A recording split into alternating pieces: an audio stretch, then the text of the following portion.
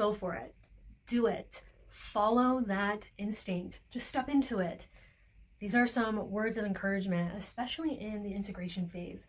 Sometimes we've been shown these incredible, vast visions and experiences in the ayahuasca space. And then when we come back home and the dust settles, we're like, shit, am I crazy? Am I crazy? Like, do I really want to go to Peru? Do I really want to step into coaching? Do I want to leave my job? Is this relationship really working for me? And we can get stuck in all of these questions and these thoughts. And of course, meditation time is good and taking a pause is important in the integration phase. But then there comes to be that phase where, a butterfly is waiting to be blossomed and our mind is keeping us stuck. Our soul is ready to fly, and we are the ones, or parts of us, or nervous systems, or old versions of ourselves, or someone from the past, right, who is living rent-free in our mind. That is what is keeping us stuck from fully expanding our wings and saying, yes, I will, I can. And I kind of want to talk about, because sometimes our rational mind is like, well, is it really going to be that worth it? Am I going to want to do it? And it starts to like go on this like giant, goes on this mental trip, right?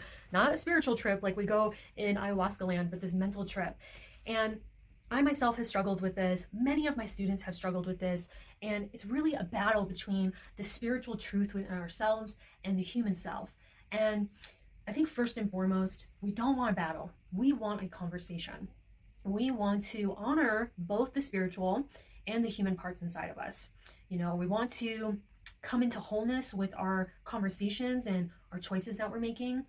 And I also kind of want to say this part is that, even if it doesn't work out the way you're going to think it's going to work out, expectations, you're still going to learn something. Sometimes the path of expansion is just about following the breadcrumbs.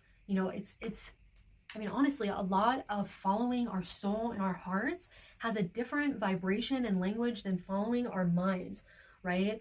It requires a lot of trust, a lot of patience, a lot of surrender. Sometimes it's not outcome driven, which is sometimes the opposite of what the mind craves, right? And so we need to we gotta like take them on the table and have a conversation with the heart. We need to have a conversation with the mind, and the higher self is the one who's leading the conversation. And we want to acknowledge and validate that, yes, this is scary. Yes, this is going to take a lot of work. But in my heart of hearts, it is my truth. And on my deathbed, I'm going to have major regrets if I don't follow it.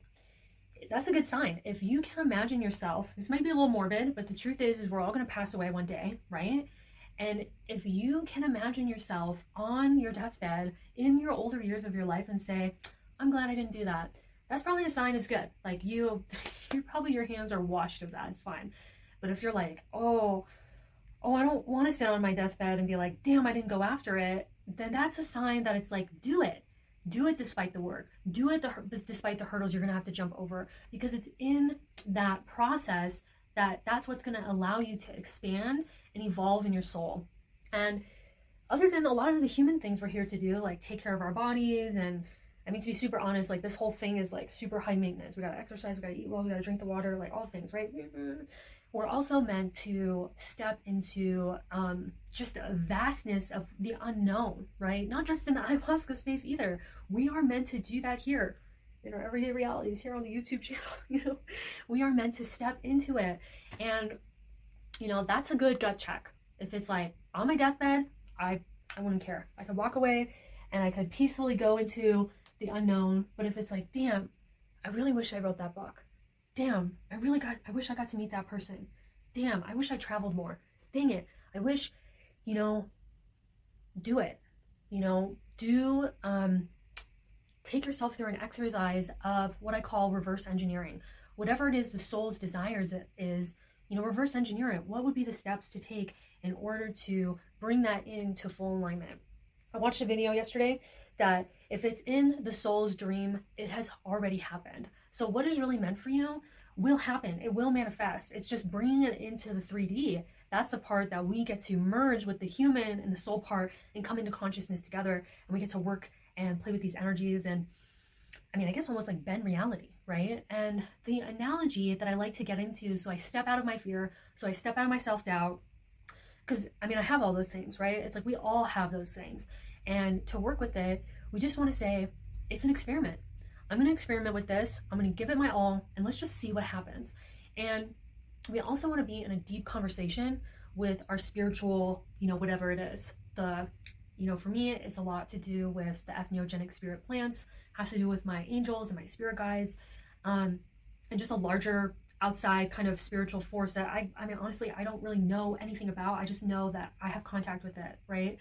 But whatever that means for you, and connecting with that on a daily basis. This is really important because we can really get caught up and lost in the human stuff.